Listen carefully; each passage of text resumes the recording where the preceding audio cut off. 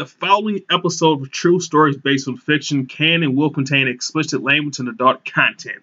Listener discretion is highly advised.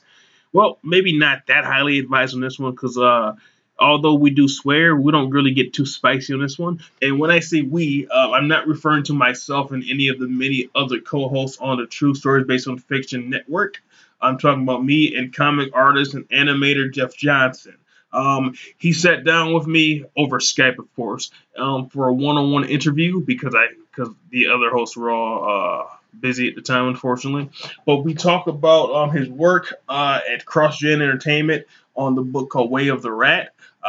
We dabble into his work on the Ultraverse line with Solitaire and the work that he's most known for in comics, Wonder Man. Then we kind of shift gears between that and his very long run in the animation field, and he's worked on it all, guys.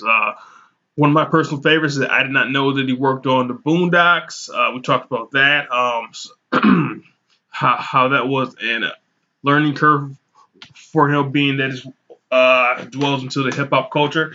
Works on Avengers: Earth Mightiest Heroes, Justice League, Young Justice, all of the great cartoons and animation shows that we here on the network, and I'm sure you guys do in the audience have always considered the very best. Jeff Johnson has his footprint on all of those. We also talk about some of his work, if he prefers working in a solitary environment versus working in a studio system, like say at a CrossGen or with animation. We talk about if he's gonna do some work on a new Boondocks cartoon that's coming out because they just announced a relaunch of that series pretty recently. We do talk about a lot of cool things. The conversation flowed very well. This is my second one-on-one interview, and it went very well. And Jeff Johnson is an amazing guy. You can catch him online. Go ahead and do that. I think he's at Jeff Johnson. If you look him up on the internet, make sure you find the proper one who's a comic book artist and animator. Because as you talked about on the show, there's a lot of Jeff Johnsons out there, but he is a genuine article. So make sure you find him. If you see him at a convention, get a commission from him, and let him regale you of any of his very interesting, cool stories about his life and time in the comic book and animation industry. This is the beginning of the summer. It's getting hot as fuck. But we got a lot of hot shit coming for you on the podcast network, as you've seen already this last couple of weeks. We've been doing very well. But that shit's all coming out to you. But until then, enjoy the following episode. 10 minutes to decide if you really want to know. You have failed this city. Let's face it, this is not the worst thing you've done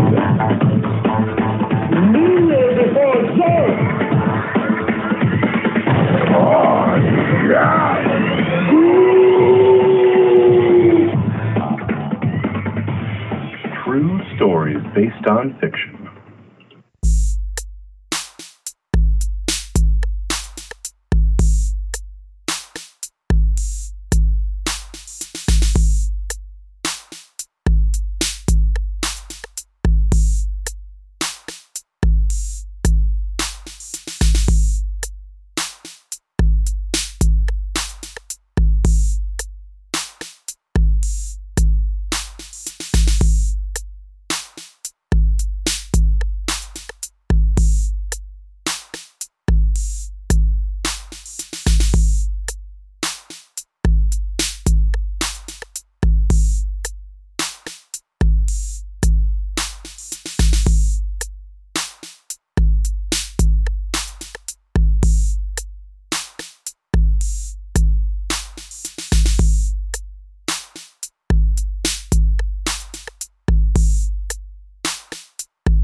First question for you, Jeff. So for all of the people in the audience who are in Michigan like me, how do you pronounce the state that you're in right now? Well, that's a good question. I pronounce it Oregon. Okay, the proper way. Yeah, but I'm also a native-born Californian. Okay. So I've always pronounced it Oregon, but I don't. What's the other way to pronounce it? I'm not. I've always said it the proper way, Oregon, like or and again, but say really close together.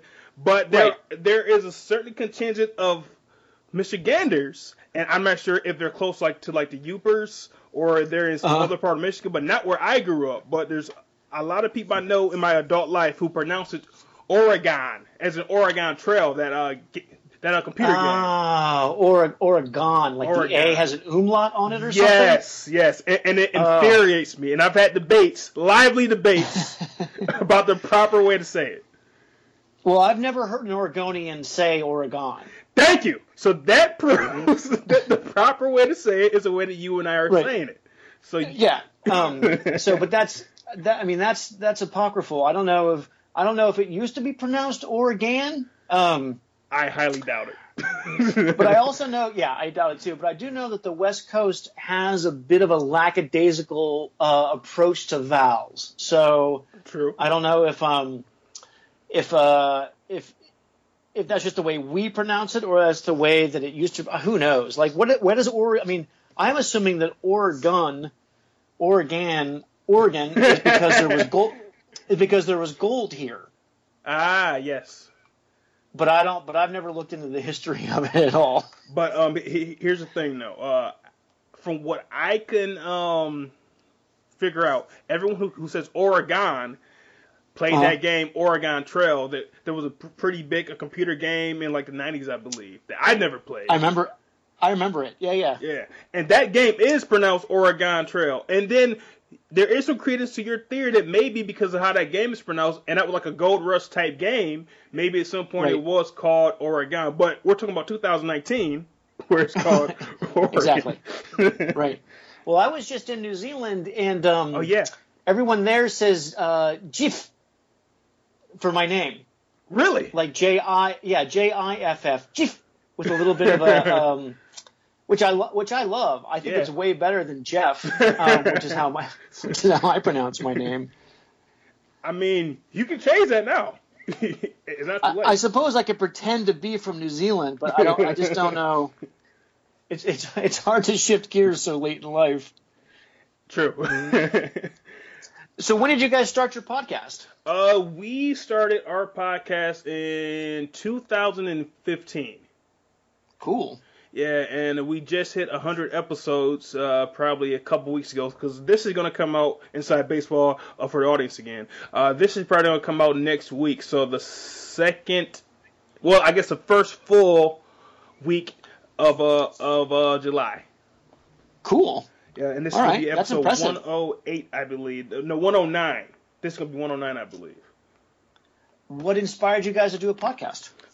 So back when I first got my iPod Touch in like 2007, because I'm cheap and I had just bought an iPod Touch in 2007, I look for anything free I can find. So then I found the podcast section, and because I personally love podcasts. I listen to them all the time.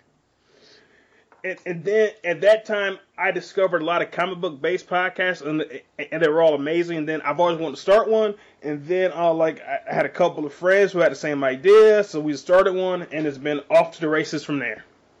Sweet. Yeah, thank you. Excellent. And so, how do you get? Have you just been just sort of cold calling guests to start, or did you just go? Because I know we met at the show. Right. Is that how you kind of met the guest and whatnot?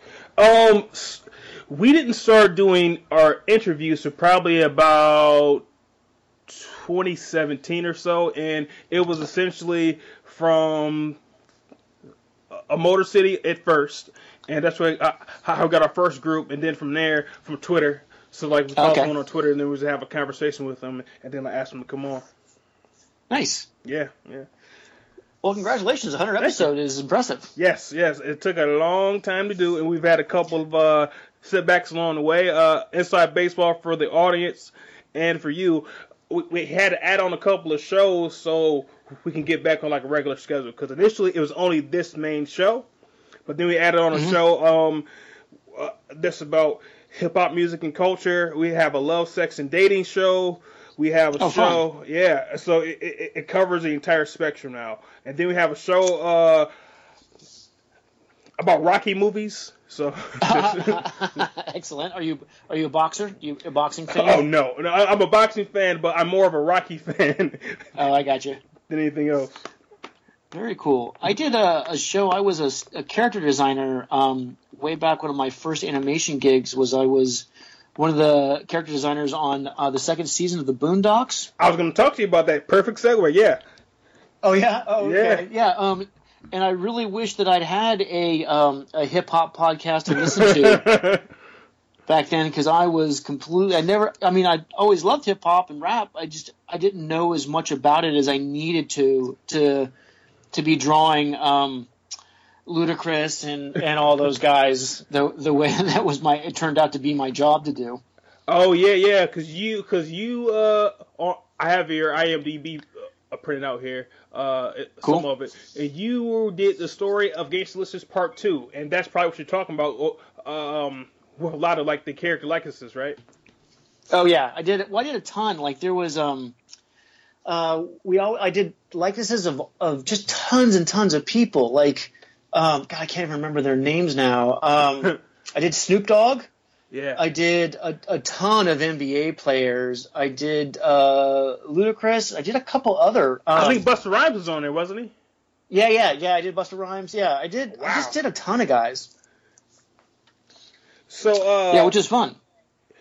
What was your time on that show like? Because that was before we get there, have you heard the announcement that apparently it's coming back?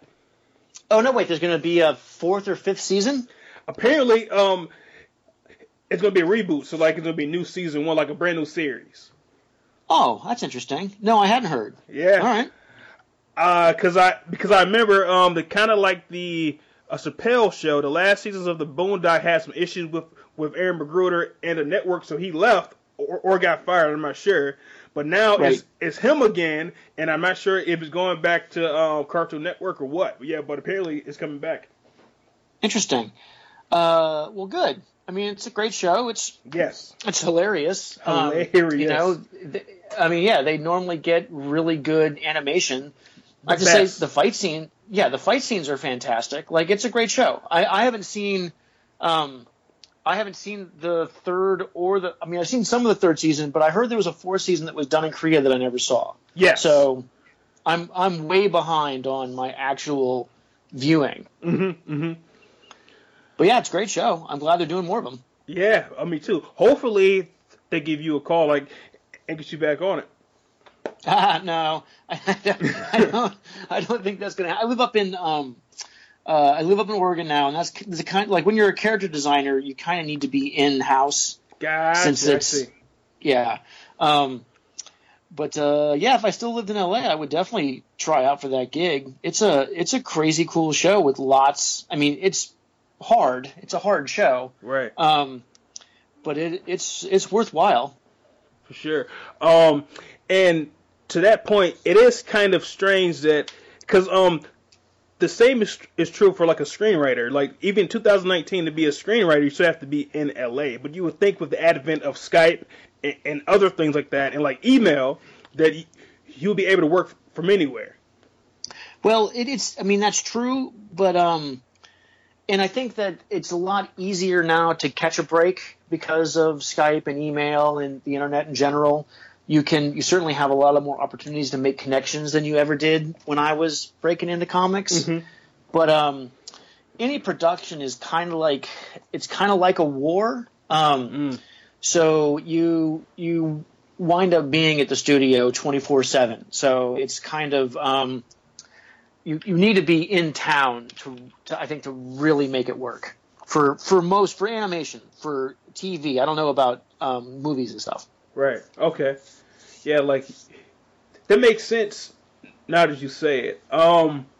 So one more question about Boondocks, and like we might come back around to later. So this is kind of a funny, not funny question. So all right, you worked on the second season, and then you said that you watched the first 2, correct? Oh yeah, I've seen the first 2. I haven't seen them in forever, and I've only seen part of the third season. Okay, so. I think that this question ties into the second episode. So when the newer R. Kelly allegations came out, were you surprised after you saw the Boondocks? Oh, you know what's funny is I think that when I was working on the show, which was way back, 2004, 2005, something like that. I don't know if all the R. Kelly stuff had come out yet. No. Well, right? Like the big two did. The tape. right. The tape was out. That was still, but that was Chappelle had done. Had Yep. pretty much covered it. So, and I don't know how much blowback there was from that. So, was I surprised? No. But I don't think anybody was surprised. No, you would be surprised how many people were surprised by that. 'Cause Really? I had a friend who had no idea that tape came out. Because that tape came out, I was like ninth grade. That was like the year 2000, and she didn't know about the tape, and she also didn't know about him marrying Aaliyah back in the 90s. And so she thought that everything that happened last 2 years that's all that happened. Like, no. I know about this since I was a kid. Yeah, I mean, I lived in LA long enough to know that whatever comes out is just the tip of the iceberg. Yeah, unfortunately, yeah. Yeah. Unfortunately, yeah. And then people act so surprised, and of course, there are a lot of fucking sickos out there, especially everywhere, but especially in Hollywood. It seems to be like it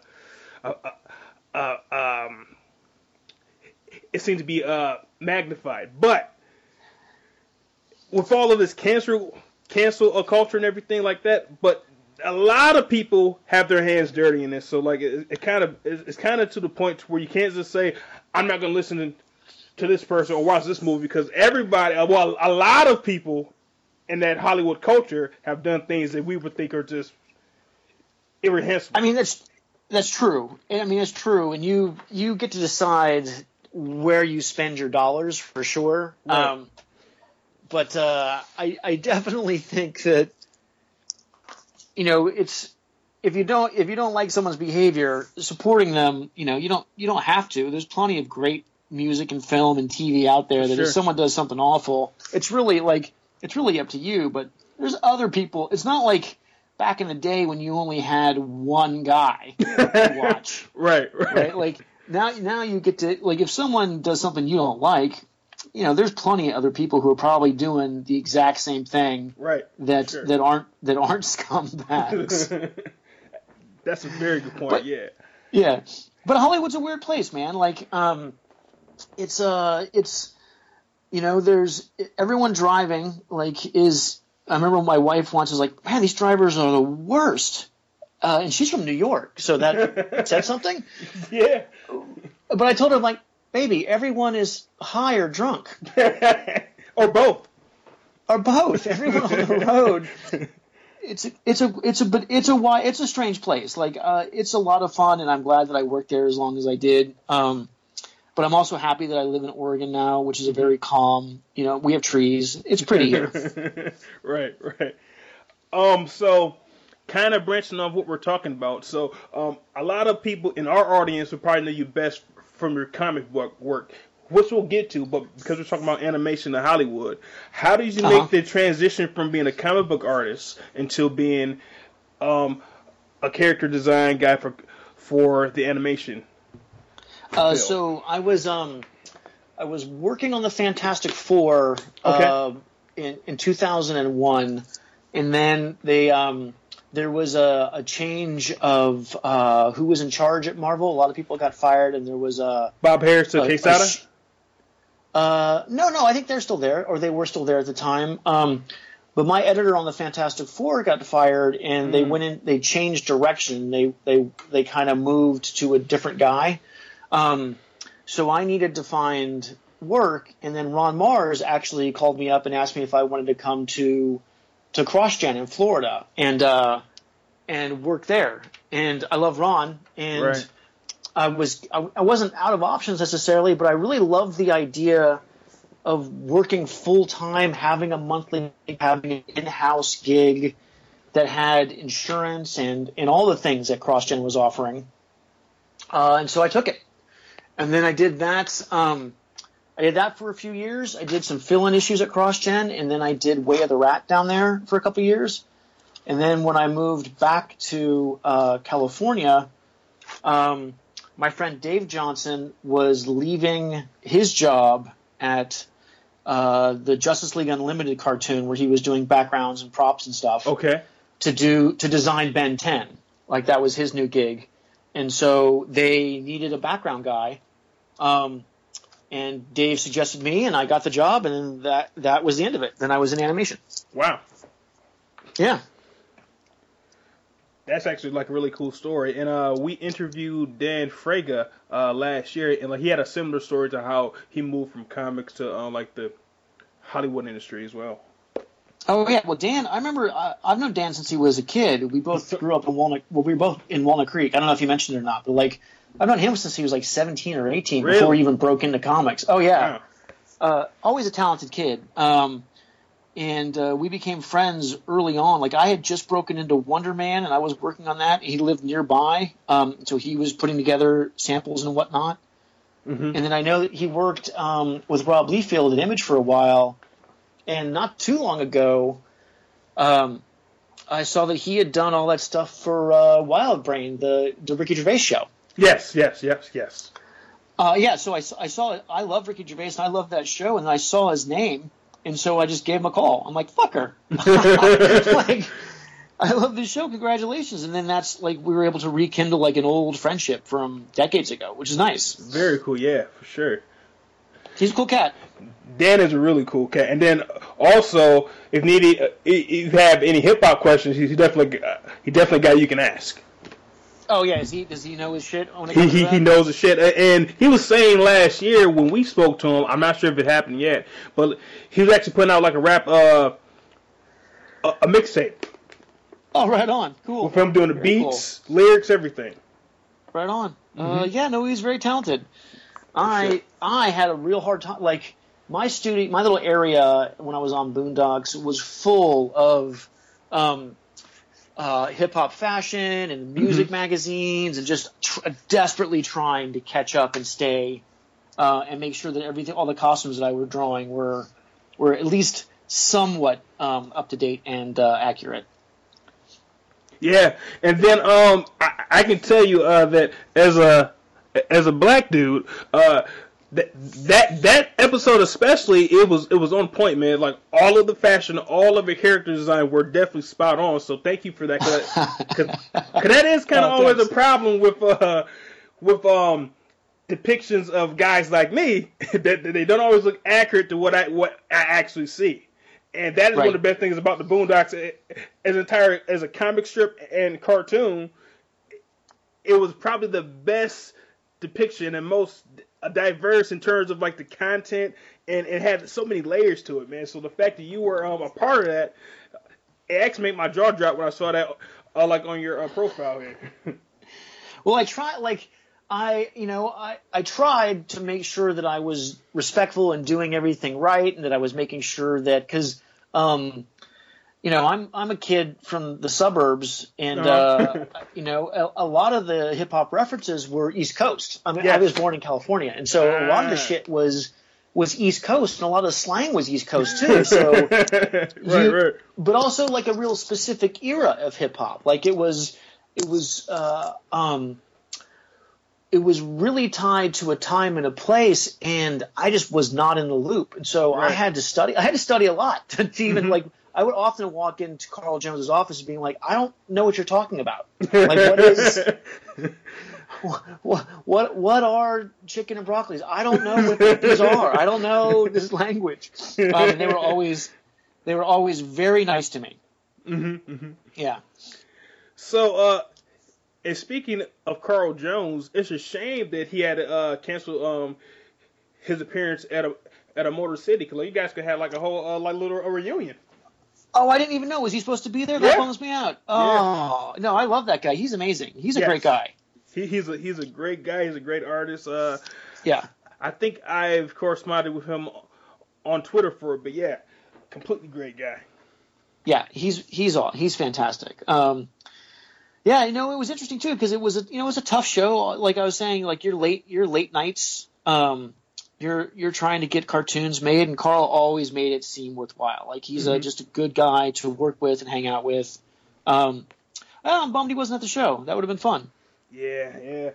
I'm not sure why he pulled out, but I think it was pretty close to like the day of.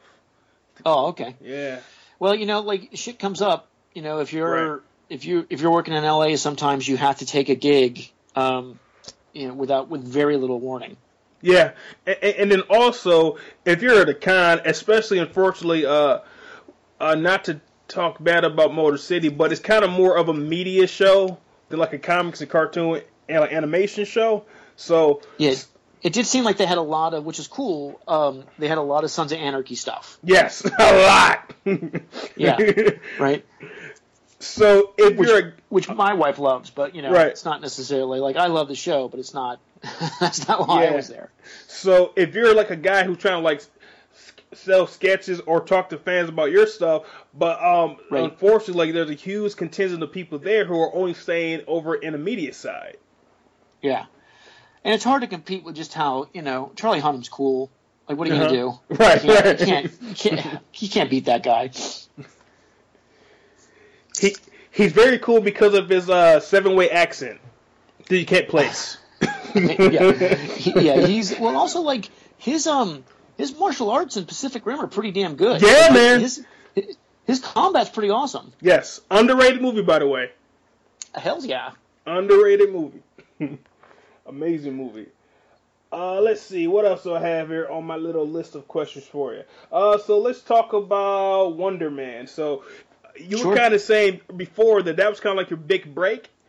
Oh yeah. I'd been trying to break into comics for a really long time, and I'd done a couple of things that I hadn't been paid for. For like small publishing companies, and then for a few years, Fabian Nicieza and I had become friends, and when he was in marketing at Marvel, and then when he became a full-fledged editor, he gave me a call and gave me a tryout for Wonder Man, and then I was lucky enough to get it, and then that was kind of the beginning for me, where now I was a professional artist. It was great. Yeah, and you did the first 25 or so, right? Well, I mean, I had some fill-ins, but yeah, I was on the first 25 or 24. And I remember when I was a child seeing that book on the rack. I think I may have been at a 7-Eleven, and then like your artwork stood out to me even as a child because it was so different. It was so expressive, like in the character, like the muscles, the storytelling. Like you were one of the first artists that I actually understood the storytelling on, and it stood out. So yeah, that was definitely great work by you. Oh, thanks, man. Well, I have to say that one of the things that Fabian really drove into my head was that the story has to be clear without the words. Right.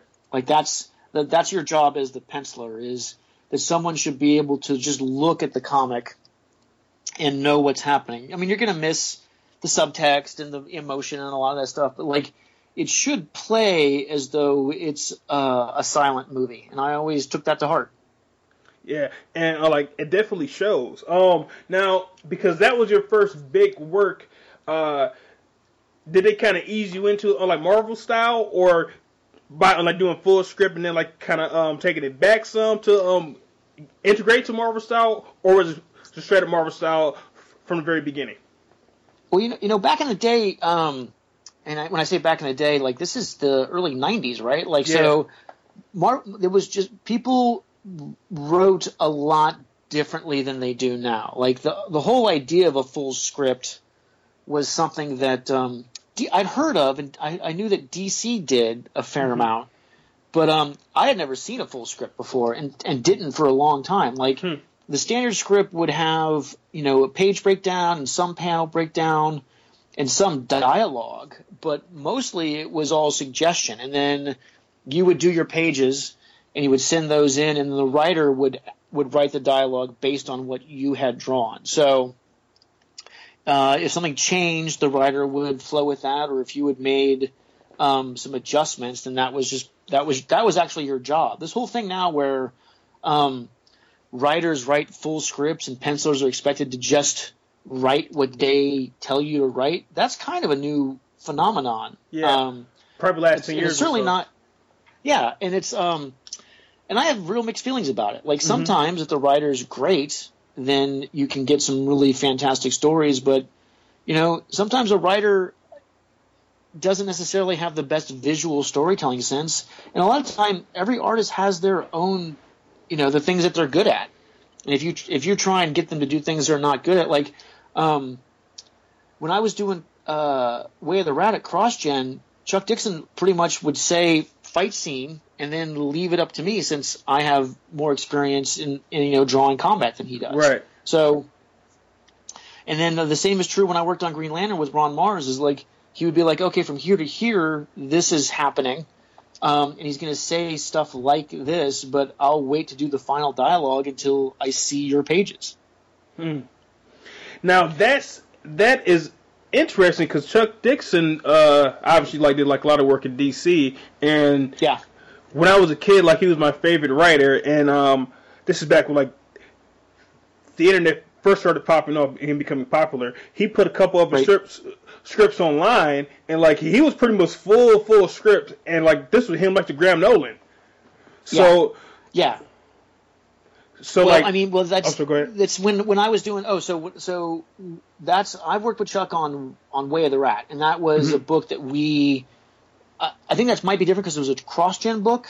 Could be. And we were both in the office together, so we would talk about stuff together. I would hang out in his office and throw ideas his way, and sometimes he would say no, and then sometimes he would say yes. I'm like, oh, we'll totally put that in. So it might be a different relationship than most standard comics. True, yeah. And the way the CrossGen did it was breathtaking, and it was getting back to the old bullpen era. And it's a shame that didn't work. But everyone who went to CrossGen came out of CrossGen 10 times better. Well, yeah. There's no doubt about that. The environment, whether the business succeeded or failed, and it failed, we all know that. But yeah. But in spite of that failure, I think that I personally, as an artist, became a lot better because I got to hang out next to people like Steve Epting and Bart Sears and Paul Pelletier. Those guys were all amazing, and being able to be near that much skill, I think I really learned a lot. I learned a ton. Yeah. And speaking of Steve Epting, to my personal eye palette, he was night and day better. Post CrossGen, because his old Avengers to his Captain America, to me, I took a double take to make sure that actually unlike the same guy did it. It was drastically different. Yeah, he was always great, but I definitely think he came into his own when he was at CrossGen. Did you ever see the Corazon stuff, his pirate book? I did not, unfortunately, no. Oh, if you can find it, that shit is awesome. Yeah, I have heard that. And now that actually brings me to a point that that I was going to talk about with you anyhow. Now, so you've been somewhat of a maverick and a risk taker because you went off the Malibu Ultraverse, then you went off the CrossGens, kind of some startups who are doing great things. So we'll get into that in 1 second. But first, I want to air to you a frustration. Okay. Marvel, Disney owns a Malibu, and they also own, and Disney owns CrossGen, which is who owns Marvel and all that shit. But my point is, why don't they reprint the shit so it makes it accessible for people to read? That's a great question. I don't know. Honestly, I know that they own all the Malibu stuff, and I know they own all the CrossGen stuff. The truth is, maybe that stuff would sell well. I think it would, but I'm not an executive at Disney, so I have no idea. Even put it on Marvel Unlimited. Sure. I would love to even see just the reprints, or not even the reprints, but the digital copies of stuff. Yeah. I don't know. I don't know. Your guess is as good as mine, my friend. I have no idea. I'm just a guy in the trenches who draws the stuff. I have no idea why they make any of the decisions they make. But even though you're, in your words, a guy in the trenches, you can probably clear up a rumor about Ultraverse, because being that you were one of the creators of Solitaire, right? Yeah. And I have your drawing of the Solitaire. Well, I don't have a drawing, but I'm holding your Solitaire trading card from like the Ultraverse card set in my hand right now. Oh yeah. Oh, those were done by Jerome. Some of them were done by Jerome. You did one of them, I think. Well, hold up. Let me turn this around. Cause the package is in my hand, but that actual card isn't. 1 second. But I thought on the back of it said art by Jeff Johnson. It might be, yeah. I mean, it depends. There are a bunch of cards, and some of the best ones were done by Jerome. Jerome does some good work in here for sure. Yeah. But my question, okay, so the rumor is that one of the reasons why Marvel will not do any reprints for the Ultraverse books is the fact that because of how the deal was structured at Ultraverse, Malibu, it would cost Marvel too much to pay all of you guys to do it. And you know what? Yeah. I don't know. I don't think, my understanding is that has nothing to do with it. Like, if I don't think the concern is not, I mean, yeah, a lot of us had contracts where we were supposed to get a certain amount of money, but I don't know if that actually has anything to do with it. Because, I mean, I never got any money from the original sale. Right. So, and my understanding is that when it comes to pay, I mean, maybe that's it, but I've never heard anyone say that. Like, I've never heard that as a reason. Yeah, I've heard that rumor actually quite a bit. There was actually a podcast that had about 6 episodes, like 2015 or so. And they were a podcast that was attempting to go month by month of every Ultraverse book, and it got to month 4 before they, I guess, life got in the way. Oh, yeah. Oh, that's interesting. So did they even get to Solitaire? No. I don't know. I don't even think we came in. We were pretty late in the process. I think so, yeah. Because the first one they did Hard Case, Prime, The Strangers, I believe. They got as far as Breakthrough. Oh, okay. Cool. Yeah, and like didn't you guys come out like a little bit after Breakthrough? God, you know what? Sometimes it's hard to keep track. Like, like it's one thing to know. Like, I could tell you when I did the work, but like how it fit into the publishing schedule, I would never be able to remember. Right. But while we're on Malibu, though, let's talk about Solitaire. Let's talk about Solitaire. But first, I want to commend you and also have you tell the audience about the interesting thing you guys did for the first 6 covers, I believe, 5 or 6 covers. Yeah, the first 6. That was an idea that I had, and my goal. I don't know if I told you this when we were in Motor City or not, but my dream for that was to do an entire 22 pages of covers that were so you would get an extra story that was just the covers. Nice. Because each splash page leads, is basically one panel from a chase. I had it all planned out, and I didn't tell anyone I was doing it because I didn't want them to. Basically, I didn't want them to interfere. Sure. Yeah. And then when I did tell them that I had done it, when I was leaving the book, that's when they looped them all into an issue. Because I think that those first 6 became the first page of 7 or something like that. Yeah, they became the first 6 pages of like issue 7 or something. Yeah. Yeah. Right. Which was an idea that was definitely original, and I don't think that I've seen since then. Well, no, no one's done it. No one did it. Yeah, no one had done it before. And no one's done it since. And part of the reason, I think, is just, it takes too much planning.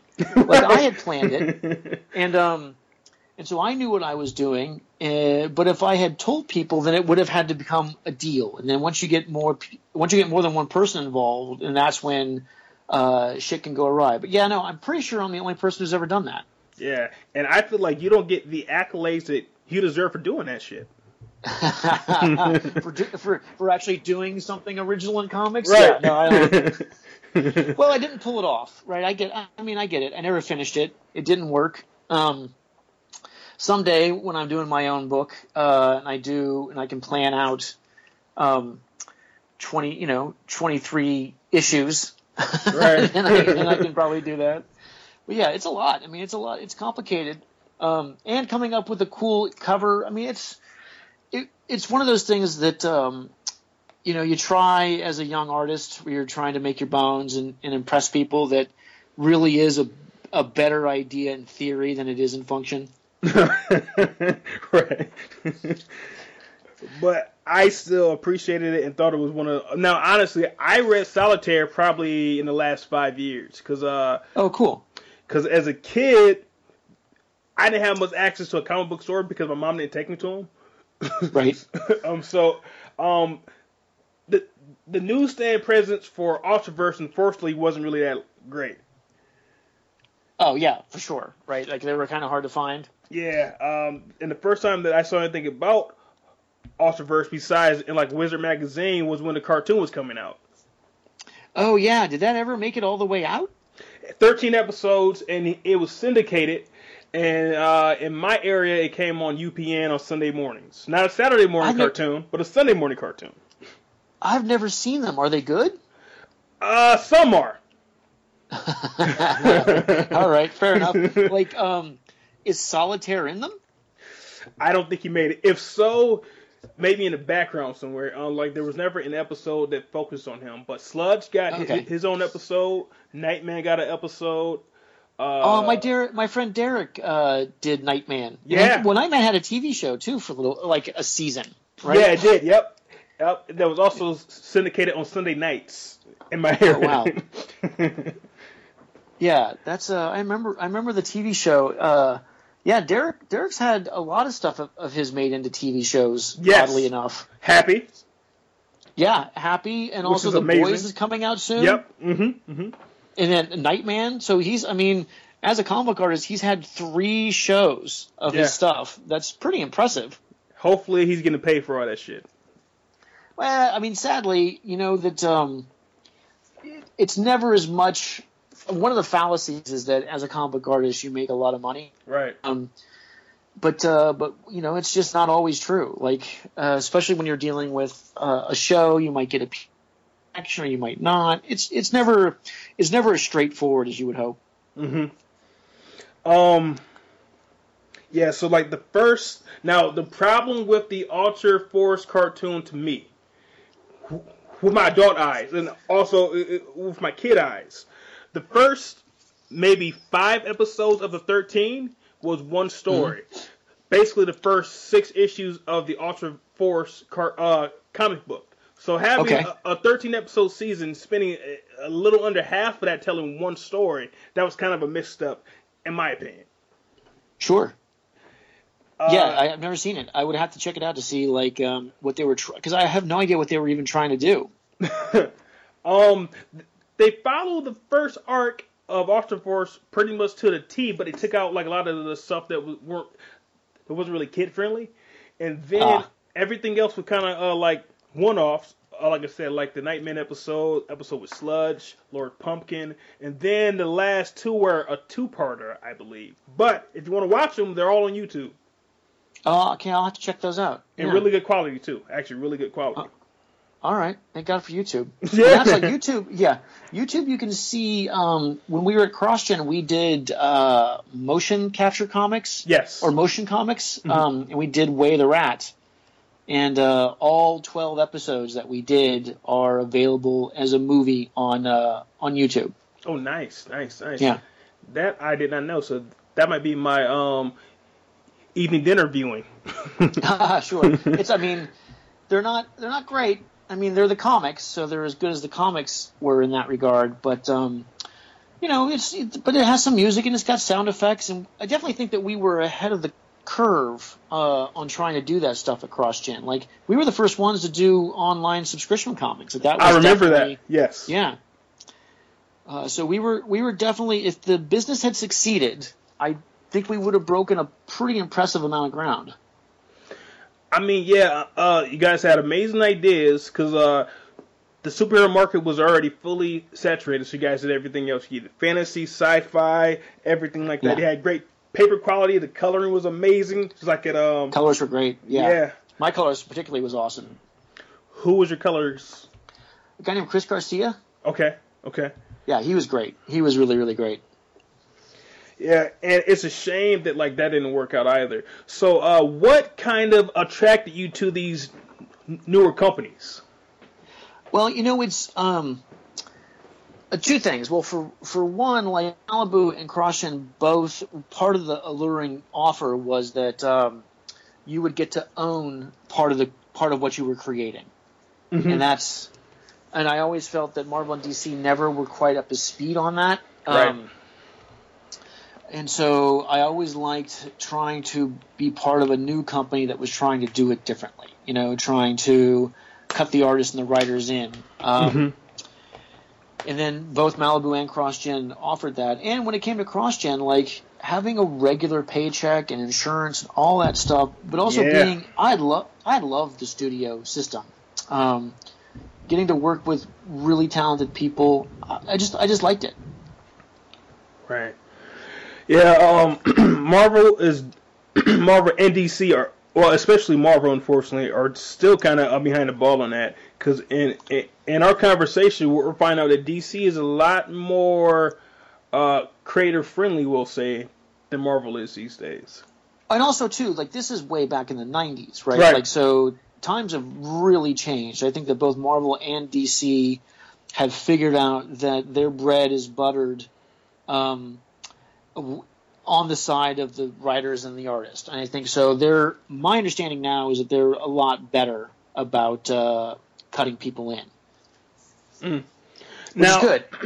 It's definitely good. And maybe on the cutting them in, but I forgot who we were talking to. Like, this is becoming like an Evan name drop podcast. But I think when we were talking to Daniel Way, he was saying that in 2018, because that's when like the interview was, there were still guys making $40 a page. Ooh, for penciling? Yeah. Wow. Where do they live? Are they in Italy or South America? He was saying guys here in the U.S. of A. Now, I asked Ron Garney about that. He said he didn't think that was happening, but then I was like, Ron, but you've been working there since the 90s, so they can't pay you. Yeah. I mean, they probably can't pay you that much less. Yeah, I mean, not to say anything negative about the big two, since I haven't worked for them in a while, so I actually have no idea. But I do know that page rates have not really gone up much. Which is crazy, yeah. Yeah. But, that's comics is always struggling. So, but once again, I haven't worked for them in a long time. I don't know what their policies are now. You'd have to talk to someone who was much more in the loop than I am. Right. And what really struck me about that was the fact that when I was a kid, wanting to be like a comic book artist, I remember that Wizard Magazine was saying that the average rate in like 97 was like $200 a page. Yeah, well, I mean, when I started off on Wonder Man, I started off at $60 a page. And that's like 91, right? 91, 92? Yeah. And that was only because I was actually just a brand new penciler. Right. So it took a while. It took a few months for the book to do well, and then I got a raise. And eventually I was doing okay, but I don't think I ever made much more than $200 a page, just because. Once again, was on Wonder Man. That's still in the 90s. Right. To be honest, I think back then I was happy to get that. $60 a page in 2000. In 91, 22 pages a book. Let's do some quick math here. 60 times 22. That's $1,320 times 24, pre-tax, of course. That's right, and you're assuming that's making the assumption that I could do a page every day, which I could not. Right, that was not happening. So yeah, no, I was super poor. I was working on Wonder Man. Yeah, but that came out to be bearing like the quickest artist back in those days, making about $60 a page, like 31.60. Which is decent for 2019. So in the 90s, if you were fast enough, that was a pretty decent living. Sure. Yeah, no, it wasn't bad. I was certainly better than where I was working at the bank. It was more money than that, right? So, and it was more money than any other crappy jobs I'd had, and I got to draw comics. But I was telling someone just the other day that I have made more money drawing sketches of Wonder Man in the last 20 years at conventions than I ever made actually drawing the book. Yeah, I mean that's. I'm sorry. Go ahead. I was just gonna say because he people love him. He's a fan favorite, so Yes. I draw him all the time, which is, I love drawing him. He's still a fan favorite of mine. Yeah. You drew me a beautiful one. Oh, did I? Oh, cool. Yeah. Yeah, because I think I gave yeah, you the so- option between Wonder Man and maybe Moon Knight. Oh, okay. I mean, Yeah. I love Moon Knight too, but I'm always gonna pick Simon for sure. Right. Yeah, he's my boy. So is another thing that kind of attracted you to animation and kept you there for probably a good 10 to 15 years is the fact that it did pay so much better? Well, it does pay.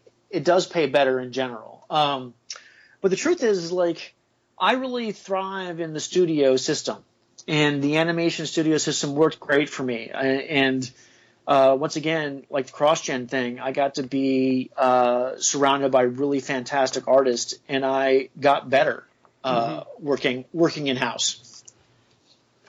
Yeah, that makes sense. Yeah. Some people don't like it, but I really did. I really like working in-house. I mean, I like being freelance too. You can't beat being your own boss, but there's something awesome about, working all day next to really great artists. You just can't beat it. Mm-hmm. Like, you definitely learn a lot, and then, like, just being with other people, because I would imagine it's kind of like the old saying, still sharpens steel. Yes, yeah, no, agreed. Because there's also, like, working on your own as a comic book artist or even a storyboard artist, which is what I do mostly now, and I'm freelance up here in Oregon, is like, it can get, you can get in your own head pretty easily. And if you're sitting next to a guy who's really, really good, you can just turn to him and be like, what the fuck do I do now? And then they can usually help you out and get you out of a slump. So it's better to have those guys around. And I feel like it's so easy to get lost at the table. And having other professionals around is really helpful. Yeah. Yeah, like, that makes a lot of sense. And I'm looking over your IMDb again. When you're doing, like, the animation, did you begin to be known as, like, the go-to guy for any type of comic book project, like say Batman, Superman, Public Enemies? It's funny. I've been doing. There's so much of that stuff being done that I don't think that I got a name for it necessarily because I was a comic book guy myself. But I think that I was good at drawing that stuff because I'd had so much comic book experience. Right. So even if someone had never read my work in comics, like, I had a handle on, this is how these characters move, this is who these people are. I had kind of a bit of an advantage. Yeah. I can definitely see that. And then also look at, you worked on a Simpsons movie. So tell me about that experience. Oh, that's actually not me. There is another Jeff Johnson. How dare you, IMDb? So there's actually a ton of Jeff Johnsons. There's a couple of Jeff Johnsons in comics, and there's a couple in animation. And so every once in a while, the other Jeff Johnson and my IMDb get mixed up a little bit. All the really cool Disney stuff. Okay. That's gonna in the Simpsons. That's gonna be him, and I am much more the Transformers. Batman stuff. So yeah, no, I've never actually done any Simpsons stuff. I worked in when I worked on the Avengers in Burbank. We were in the same building as the Simpsons guys, the Stars building there across the street from Burbank Airport. But no, never actually done any Simpsons. So, you know what? I wonder if this is mainly the other Jeffs, and they just put the Boondocks on here then, because this is a lot of Disney shit. But yeah, Boondocks is mine. And there's no Avengers on here. Yeah, there's no Avengers on that one. Yeah, no. So it's tough because I wouldn't be surprised if we've met each other and just didn't even know. Right. So you worked on which Avengers cartoon, like the one from the 90s or the good one from the 2000s? I worked on the Earth's Mightiest Heroes. Is that the one? It had Black Panther. Yes. Yeah, I was a storyboard revisionist on that show and did some storyboards too. Like I did some of the fight scene where Black Panther fights in the rain. That was a good fight scene. Yeah, that was a great fight scene. Oh, that was super fun. And I did a couple of scenes where Captain America fights the Red Skull. What's funny is, like, doing animation stuff, I've gotten to draw the comic book classics in a way I never would have been able to draw if I'd just been doing comic books. Like, I drew Bucky on the rocket for the Avengers. I drew Black Panther. I drew a bunch of cool Hawkeye shit. Like, it's cool. I mean, I even drew some Wonder Man stuff in the cartoon. Yeah. Honestly, so that cartoon is in my personal top 5 favorite best. Oh yeah. Yeah, and it's a shame what I call the trickle down Disney effect. Because for what I heard, I could be wrong, but that cartoon mainly got canceled because Disney bought Marvel and wanted to bring all of the cartoons over to Disney XD. I think that there might be some truth to that, but I also know that when I was working on it, the only trouble that the show ever really had in my experience is that the scripts were gigantic. Really? And so you would have I remember I worked on one scene with Graviton where, like, I think New York gets lifted out of the ground or something. I can't, it's been so long. But, like, huge, epic storylines with gigantic backgrounds and hundreds of people. And so I think the show was just always expensive. That's a big one too. Yeah. But that cartoon also doesn't get, like, the accolades that I think that it should get, because in terms of story, it was a love letter to the comics. It's a badass comic book cartoon. There's no doubt. Graviton, you just said Graviton, man. I did. Right? In a cartoon. Yeah, no, Thor's in it. I mean, it's badass. There's great Hulk stuff. I drew a really cool Hawkeye fight scene where he fights a bunch of dudes in the desert. There's cool shit in that cartoon. Yes. But, like, it's epic. I think if there's a continuity of the cartoons, I think that first Avengers was kind of the format for Young Justice, in that Young Justice is epic, and the Avengers really did that first. I definitely did. Did you ever work with Greg Weisman? I worked on the first season of Young Justice. I was one of the storyboard guys. Oh, yeah, so you did, yeah. Greg Weisman is probably, in my opinion, the absolute best animation writer in history. He does tend to write really big, epic shit. Yes. And he does love comics, so he definitely he has a feel for the sheer scale of things. And I think the downside of that is that animation, of course, in America is still kind of geared towards kids, and that might be a little bit too much for kids sometimes. Well, I just do know that the pace can be a little bit overwhelming sometimes. Maybe not for the fans, but certainly for the artist. Like, it's a lot. I can imagine. All the characters too, the obscure characters. Tons of characters. Graviton. Which is all. Graviton. Exactly. Yeah, but I mean, you're a fan of Young Justice. Man, we had everybody in that. Everybody, and it makes me so happy looking in the background, seeing, like, Hardware and just the most obscure characters. Clarion the Witch Boy. Clarion the fucking Witch Boy. I drew I did a bunch of storyboards for the episode where they go into that crazy ass fourth, like the Dr. Fate episode. Yes. Oh man. Where they first meet Clarion, and then at the end where they have that gigantic battle with the giant cat, and they're all in the woods.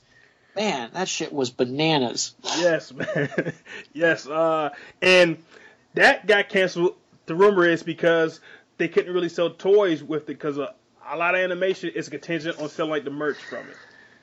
Well, I do know that that's true, that toys are always part of the process when it comes to selling a cartoon. I don't know if they couldn't sell the toys or if there's just some bad timing. That could be it too. I know that when the toys did finally come out, they always sold, but I just don't know if they ever made it. If the timing ever worked out for people to watch the episode then get the toy. Gotcha. Yeah. But once again, that's, I'm sitting at my desk, in the middle of Burbank trying to meet a deadline. that kind of stuff was always way above my pay grade. Right. But again, the animation which you were a part of is some of the best animation ever in a cartoon. Well, that part in particular, like, we all love the characters, and I know that guys stayed, me in particular, stayed long hours trying to make it good, put everything into it. Phil Barassa, the designer of that show, worked there 24/7. He was always there. He put so many hours into that cartoon trying to make it awesome. And it definitely showed, yeah, because definitely Young Justice is amazing. Avengers: Earth Mightiest Heroes, Justice League Unlimited. Oh yeah, that was a great show. That was a lot of fun to work on. The first 2 seasons were good, but then in Unlimited, as an adult, seeing like that long storyline throughout the entire season, that entire arc, and then when they tied in Batman Beyond at the end, whew. Yeah. No, I mean they like the people who make these cartoons. Really, and I don't know if I can stress this enough. Love comics. They really love comics, and they get the point, and they put a lot of time and effort into making this shit all perfect. Yeah. And those examples, it definitely shows. Because when they tied in Batman Beyond and Superman and the old Batman, it was amazing, man. That episode is probably one of the best episodes of anything I've ever seen in my life. Live action, whatever the fuck. Yeah. No, the people who write those shows, and Bruce Timm in particular, man, he's got a great, he knows what the hell's going on. He's fantastic at that stuff. But everyone involved in that cartoon, man, that's one thing I like about animation is, like, those guys are there 24/7, planning, doing backgrounds, making sure everything's just right. It really is a labor of passion. So you've done a couple of comics again in like last few years. I think some of the DC Rebirth, the New 52 stuff, right? I did. I've done a Supergirl, a Superboy, and I did an episode. I did a few issues of Legion of Superheroes. Yes. And I did an issue that I really liked, that I don't know if people really liked, but didn't go over very well. Was an issue with of Superman that had Bizarro in it. They did a 1 month where it was just the villains. Okay, villain month. Okay. Yeah, and I did a Bizarro issue. So, which I really liked, but I don't know if it went over well. Yeah, because that's when they had, like, I mean, because the New 52, I personally liked a lot, but they changed a lot of fan favorite characters and changed like their interpretations, and that did kind of get some backlash. Yeah. But yeah, I mean, it's tough to change anything. I mean, I have to say, as much as I enjoyed drawing Superman, I had a hard time drawing him in boots and jeans. I thought that was... I love that Superman. It looked cool, right? But it's weird. You know, it was weird for me as a fan to draw him differently like that. I mean, it was cool, but it took some getting used to. Mm-hmm. Yeah, but I always give DC credit, because DC will try a lot of things that Marvel won't try. Sure. Well, they've certainly revamped. Since Crisis on Infinite Earth back in the 80s, they've tried to reinvent the wheel a bunch of times. Mm-hmm. And a lot of times, in terms of quality of the actual work itself, it has been really good. But people, unfortunately, just like seeing the same shit over and over again. They keep cycling out the same shit. Right. Well, it's real hard to get, like, if there's stuff that you like about Superman, how do you change Superman and make him all new, but still keep him the same? I think that's a real, almost impossible task. Yeah. Agreed. So, what brought you back to comics after spending so much time in animation?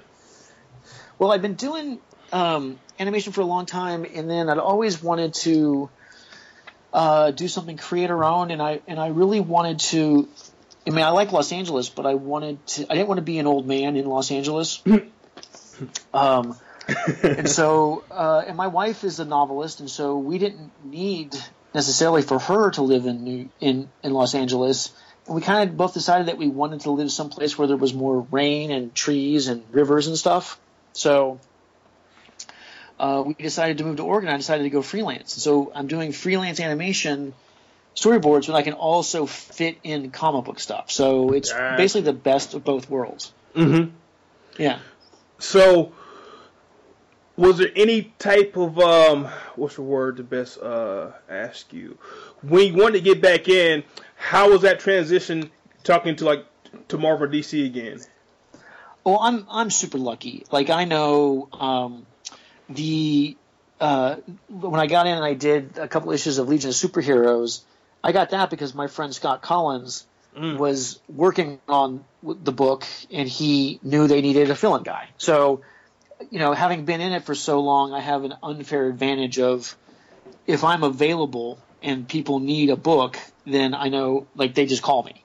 Nice. So, yeah, the trick is making sure that you can time your availability with when they need someone. But when it comes down to finding the work, it's not fair. I mean, I know everybody.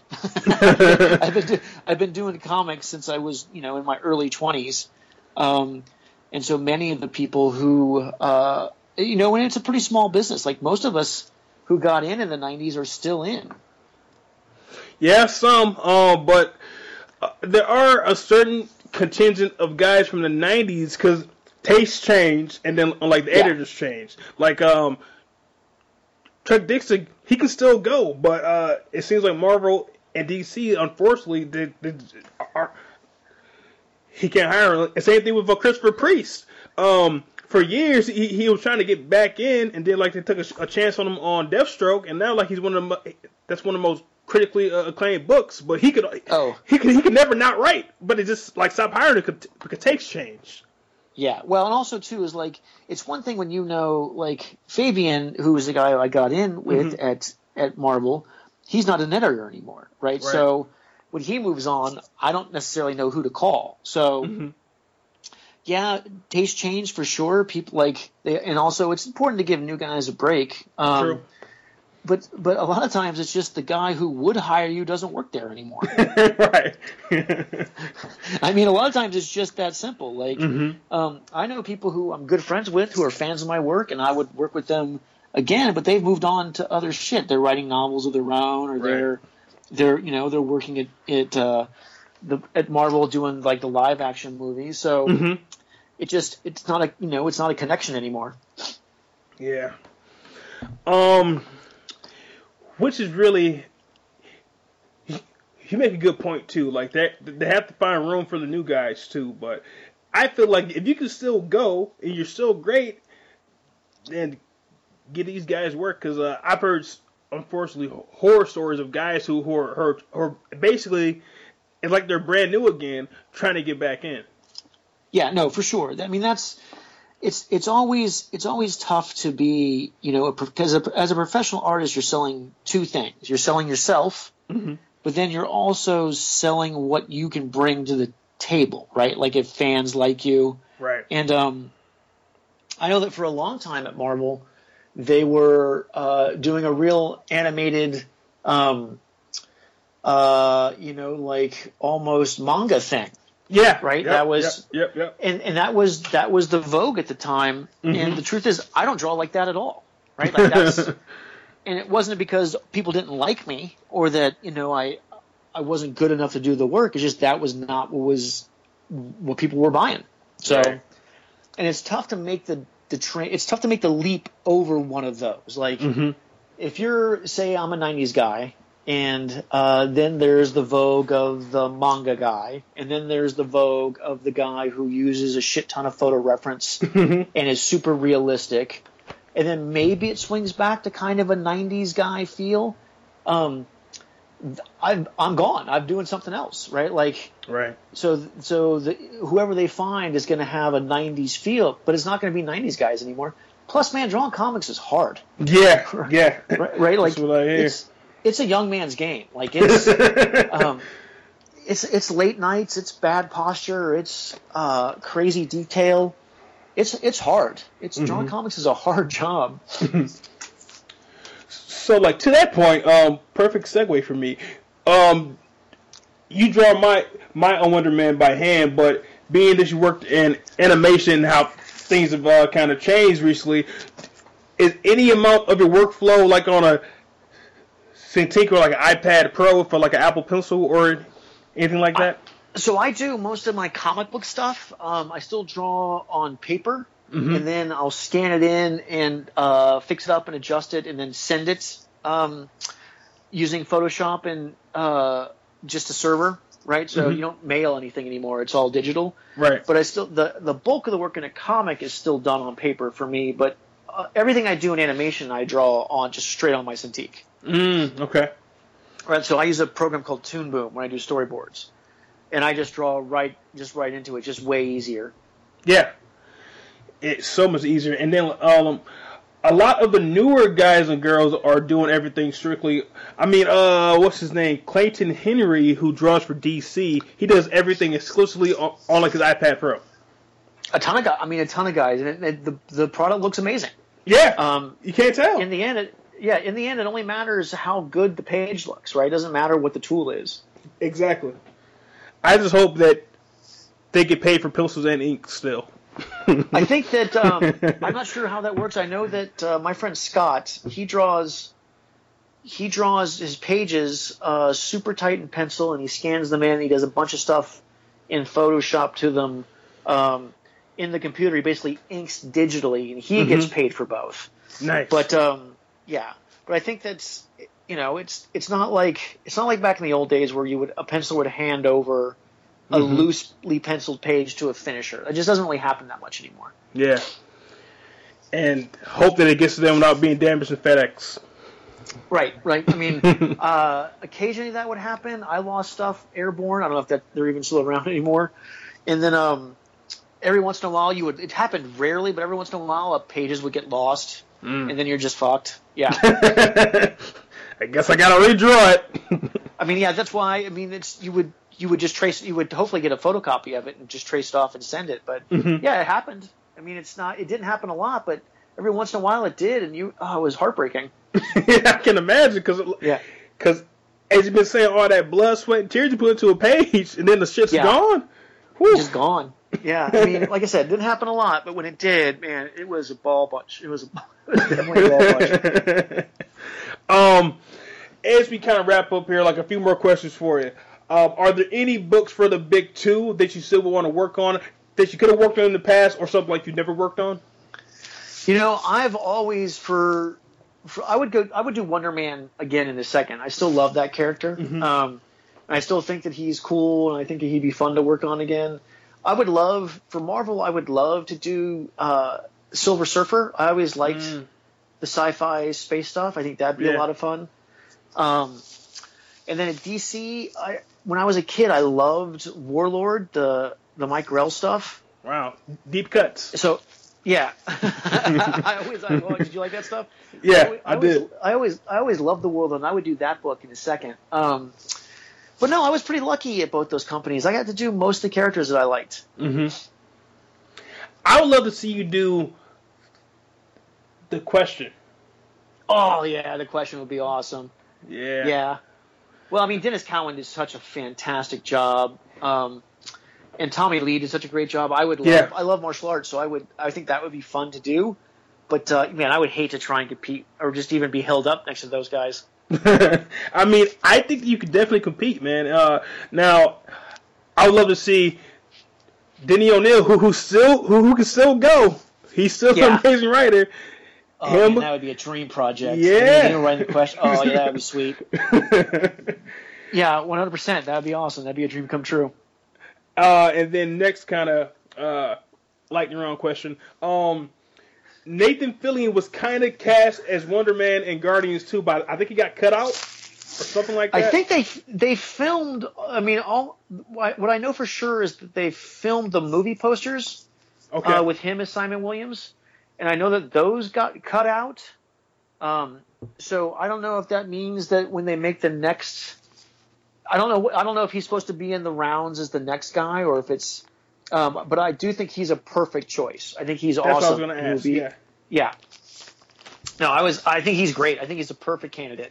I think he's a great Simon Williams. I think he'd really bring a lot of that kind of comedy, but also heart to Wonder Man. No, I hope someday that they put him in a film and they have him do Wonder Man. Even if he plays. Remember when Guardians of the Galaxy was in the future, and he was Hollywood. Yes, I do remember that. Yeah, Even if they bring him back as Hollywood way in the future, I still think that'd be awesome.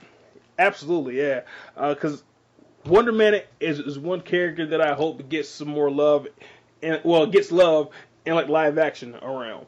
Yeah. Because he's an amazing character. He's fun. I mean, I think he's one of those characters that seems simple on the surface, but as you get to know him, has a lot of depth. I think people really relate to him. Yeah, when Kurt Busiek and George Perez were doing it, with him and the Vision and like all that crazy shit, it's compelling. It's compelling as fuck, man. Yeah. Do you keep up on the character at all?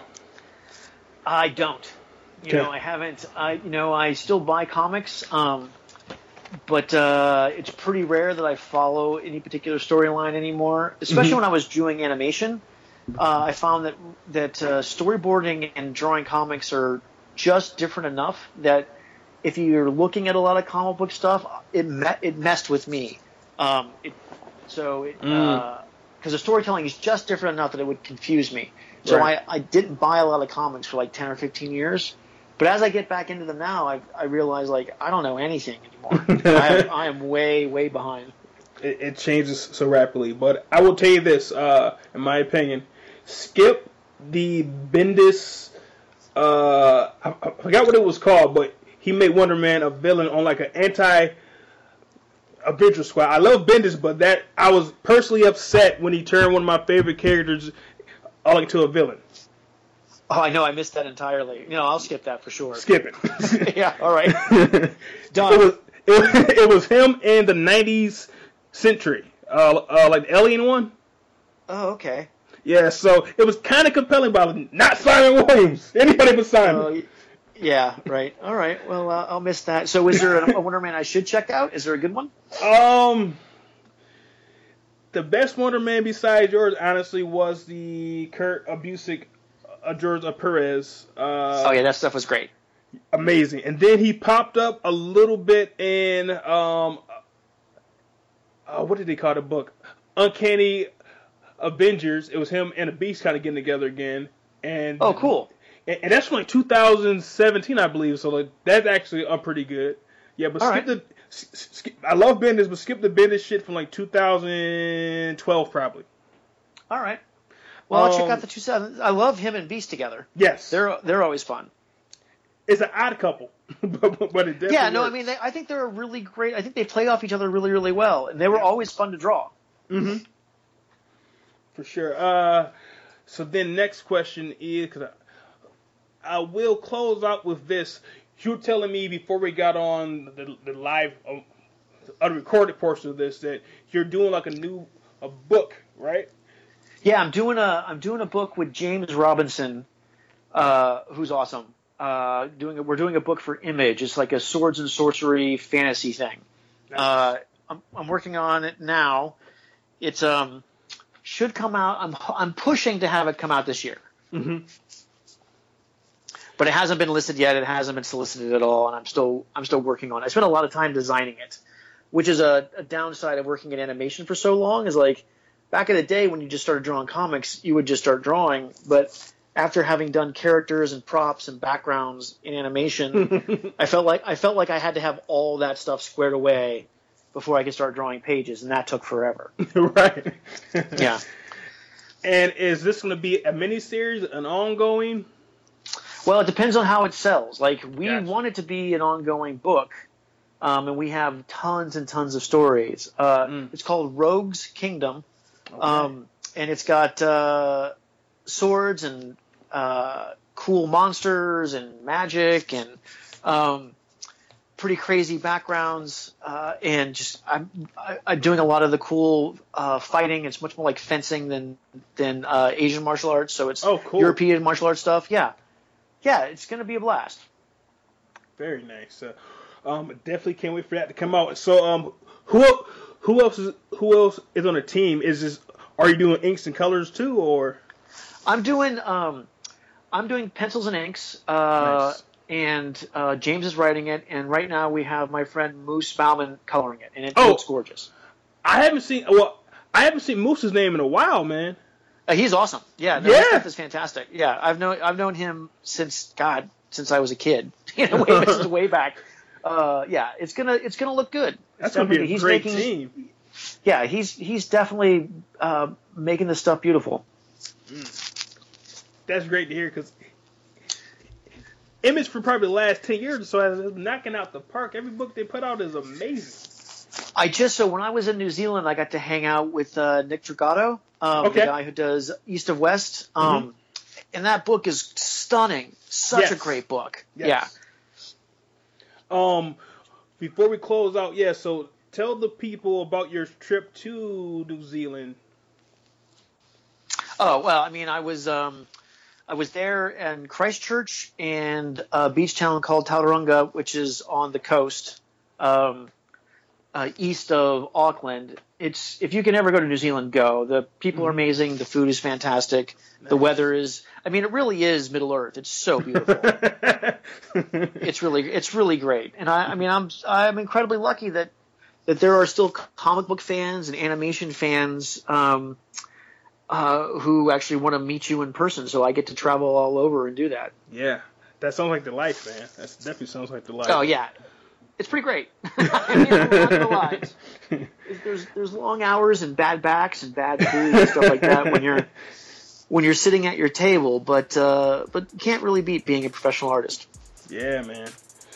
So I won't take up too much more of your time, but hopefully when that book is closer to coming out, you can come back on, and I'll probably have my co-host here then, and then we can kind of talk about that more in depthly. Right on. Yeah. All right, man. So thank you. Oh, also, you did draw the solitaire card that I have. Okay, cool. All right. It's him on like an operating table. Oh yeah. Yeah, that's where he's getting the nanites and stuff. I remember that one. Yeah. Right. All right, man. Jeff. Well, it's been really great to hang out with you. Thank you very much for calling. Man. Thank you so much for coming on, man. All right. Well, I'll talk to you next time. Yep. For sure. All right. Have a good night. All right. Thanks, man.